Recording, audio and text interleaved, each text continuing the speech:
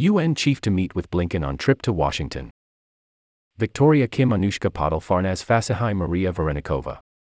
The United Nations Secretary-General, Antonio Guterres, was set to travel to Washington on Wednesday to meet with Secretary of State Antony J. Blinken as part of continued efforts to salvage the Black Sea grain deal. Russia's foreign minister described the agreement on Tuesday as being in a deadlock with its expiration date quickly approaching. Mr. Guterres is expected to meet with Mr. Blinken and members of Congress in 3 days of meetings in Washington after sitting down with Russia's foreign minister, Sergei Lavrov, on Tuesday.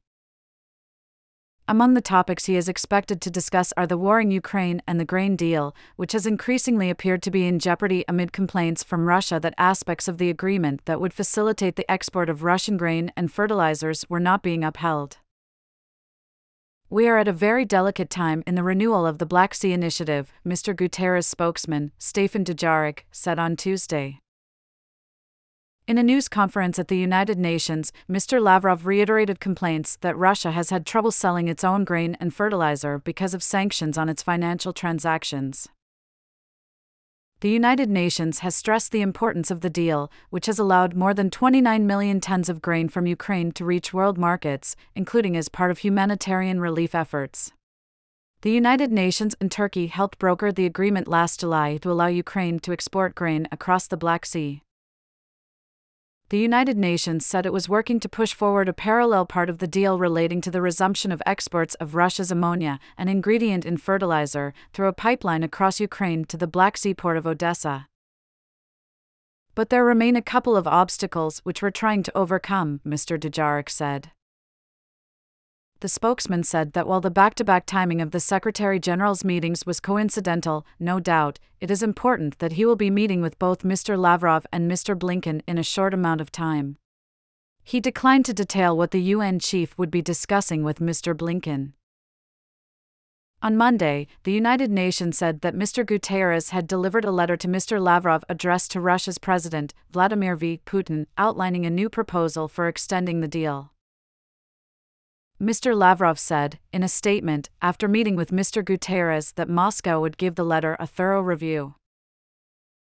"Thus far, we do not see the Western countries' desire to carry out what is necessary for the successful implementation of the Secretary-General's initiative," he said. "We will study his latest ideas now that we have them in black and white."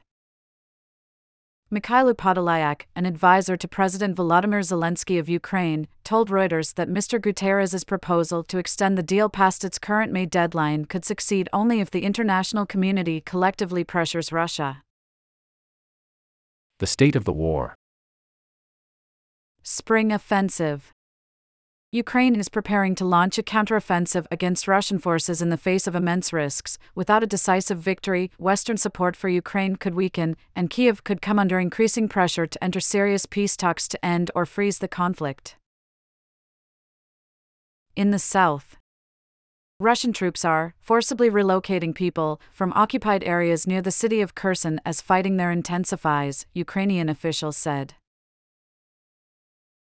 Grain supplies. When Russia's war blocked vitally needed Ukrainian grain exports, EU officials succeeded in finding other routes out. But the solution has caused discontent among European farmers. Russia's foreign minister, Sergei Lavrov, added to the uncertainty facing the soon-to-expire Black Sea grain deal, saying on Tuesday that the initiative had failed to deliver any benefits for his country, referring to it as in deadlock. Speaking at a news conference at the United Nations, Mr. Lavrov repeated complaints that Russia continued to face obstacles in selling its own grain and fertilizer because of Western sanctions on its financial transactions. The sanctions were put in place to punish Russia after its full-scale invasion of Ukraine in February 2022. The grain deal, brokered last July by the United Nations and Turkey to allow Ukraine to export grain across the Black Sea, was accompanied by assurances that Russia's agricultural products would also make it to market. But Russian officials have complained that impediments remain. Ukraine and Russia are among the world's largest food exporters, and the grain deal sought to ensure supplies reached hungry nations. Mr. Lavrov disputed that such an outcome had been achieved. The grain deal rapidly went from a humanitarian initiative to a commercial initiative, Mr. Lavrov said, asserting that only some of the grain Ukraine was exporting was reaching poor countries. He may have been referring to the grain passing not through the Black Sea, but through European nations. The European Union removed tariffs on Ukrainian grain to ease its overland passage during the war, but some of the grain has flooded markets in Eastern Europe. On Tuesday, a meeting of EU agricultural ministers, called to address the fury of Eastern European farmers facing plummeting prices, failed to achieve a resolution. The grain deal has been extended twice since July, though Russia has chafed at its terms and briefly suspended participation in November. In March, Russia refused to agree to another 120-day extension, limiting its current term to March 18. The United Nations has been seeking to extend the arrangement past that date to protect global food security and prevent a rise in prices. Antonio Guterres, the organization's Secretary General, is scheduled to travel to Washington on Wednesday to meet with Secretary of State Antony J. Blinken and members of Congress, according to Stefan Dujarric, a United Nations spokesman. Among the topics on the agenda are the war in Ukraine and the grain deal. We are at a very delicate time in the renewal of the Black Sea Initiative, Mr. Dujarric said. He added that the United Nations was working to push forward a parallel part of the deal relating to Russia's ammonia pipeline for selling fertilizers and grain, but said that several obstacles still remained.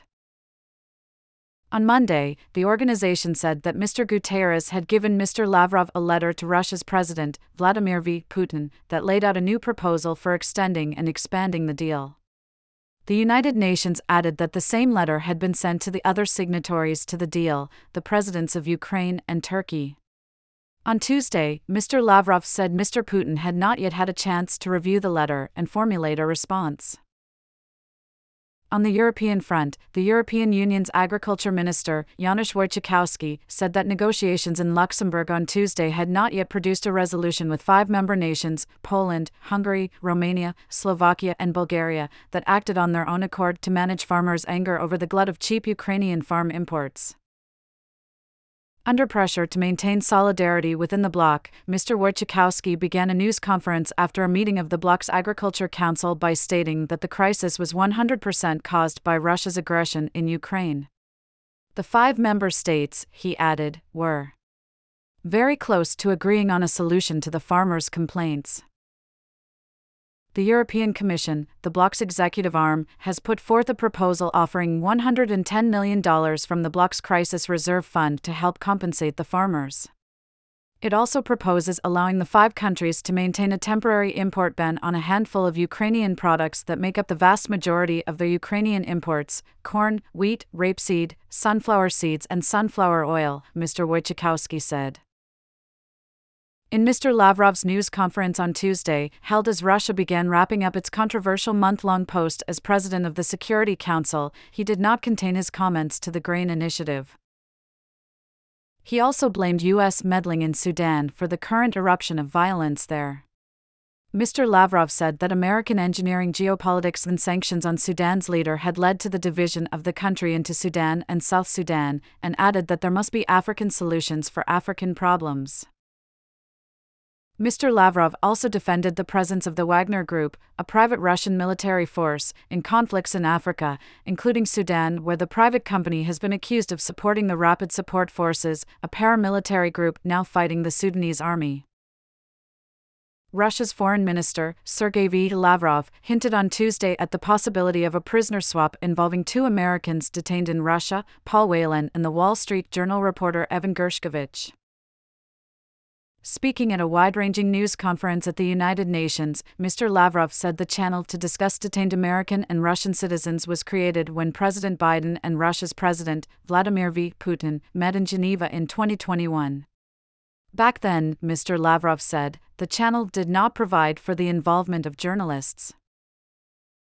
This is work that is not public in nature, and publicity here will only complicate the process, Mr. Lavrov said at the United Nations, where Russia is wrapping up a contentious month-long stint as president of the Security Council, a rotating position. Mr. Lavrov said that several American citizens were serving prison sentences in Russia for various crimes, but that Mr. Whelan and Mr. Gershkovich had been detained when they were committing a crime, receiving material that he maintained consisted of state secrets.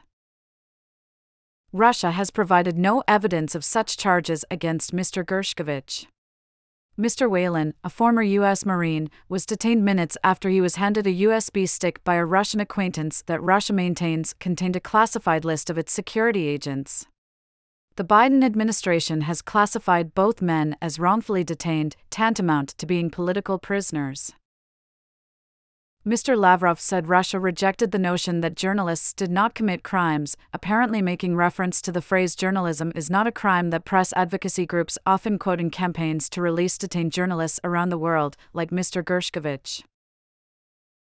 Mr. Gershkovich, who was on a reporting trip in the city of Ekaterinburg, was detained on March 29 and accused of espionage, a charge that his employer and the United States emphatically reject. He was formally charged on April 7 and remains in custody at Moscow's Lefortovo prison, a detention center where inmates are held in isolation and receive only rare visits from lawyers. Mr. Whelan was detained in December 2018, then tried and convicted. He is serving a 16-year prison sentence. The United States has agreed to prisoner swaps with Russia recently to free detained Americans, most notably for the WNBA star Brittany Griner, in December, and Trevor Reed, a former U.S. Marine, in April 2022.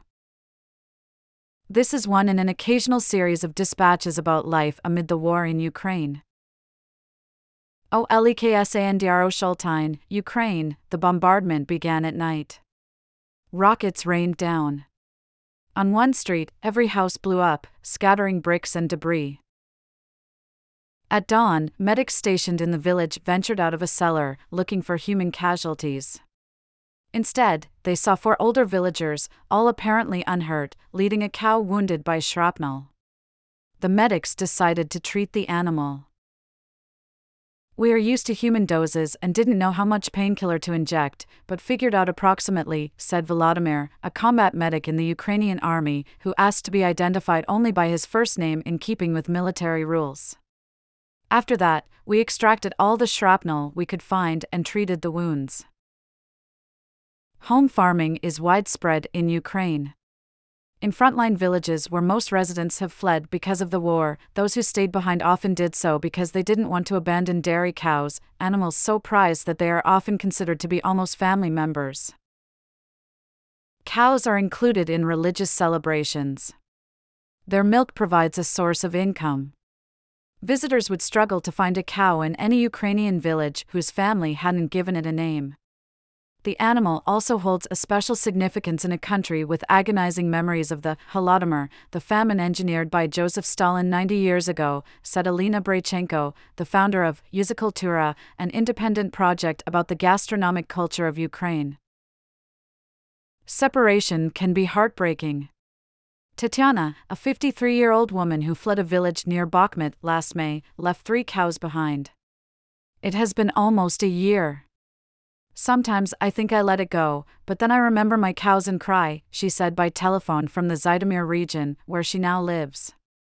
Like others interviewed for this article, she asked that her full name not be used for safety reasons. "I ran around to the neighbors asking to take my cows, but no one wanted them," she recalled. "I ran to the butchers, asking to cut their throats as I couldn't do it myself, but they refused. I just left them tethered," she added. "I understood I couldn't let them go as they would destroy other people's gardens." Her village, Vasyukivka, remains occupied by Russians, and Tatiana has no idea what became of the animals. The medics who treated the wounded cow in Oleksandro Shultine named her Beryanka, or Brownie. Beryanka had a concussion and multiple shrapnel injuries. For 2 days, she could barely stand. The medics treated her with antibiotics, and on the 3rd day, she finally stood up. She and 4 other cows whose barns had burned were brought to the yard of an abandoned house where the medics look after wounded soldiers. Now the cows are in their care, too. That allowed several families to evacuate, knowing their livestock was in good hands. Beryanka is still very weak, but is giving milk again. Her owner fled to a nearby village, but still returns to milk Beryanka and the 4 other cows, giving some to the soldiers and other residents while keeping some for herself. Zina Rychkova, 71, one of the neighbors who helped save Beryanka, also lost her barn in the shelling. She has 3 hens and 1 rooster, which now live with her in her kitchen. With them around, I have somebody to speak with, she said. I don't want to kill them. When I hear in the morning the rooster singing, it means I am alive.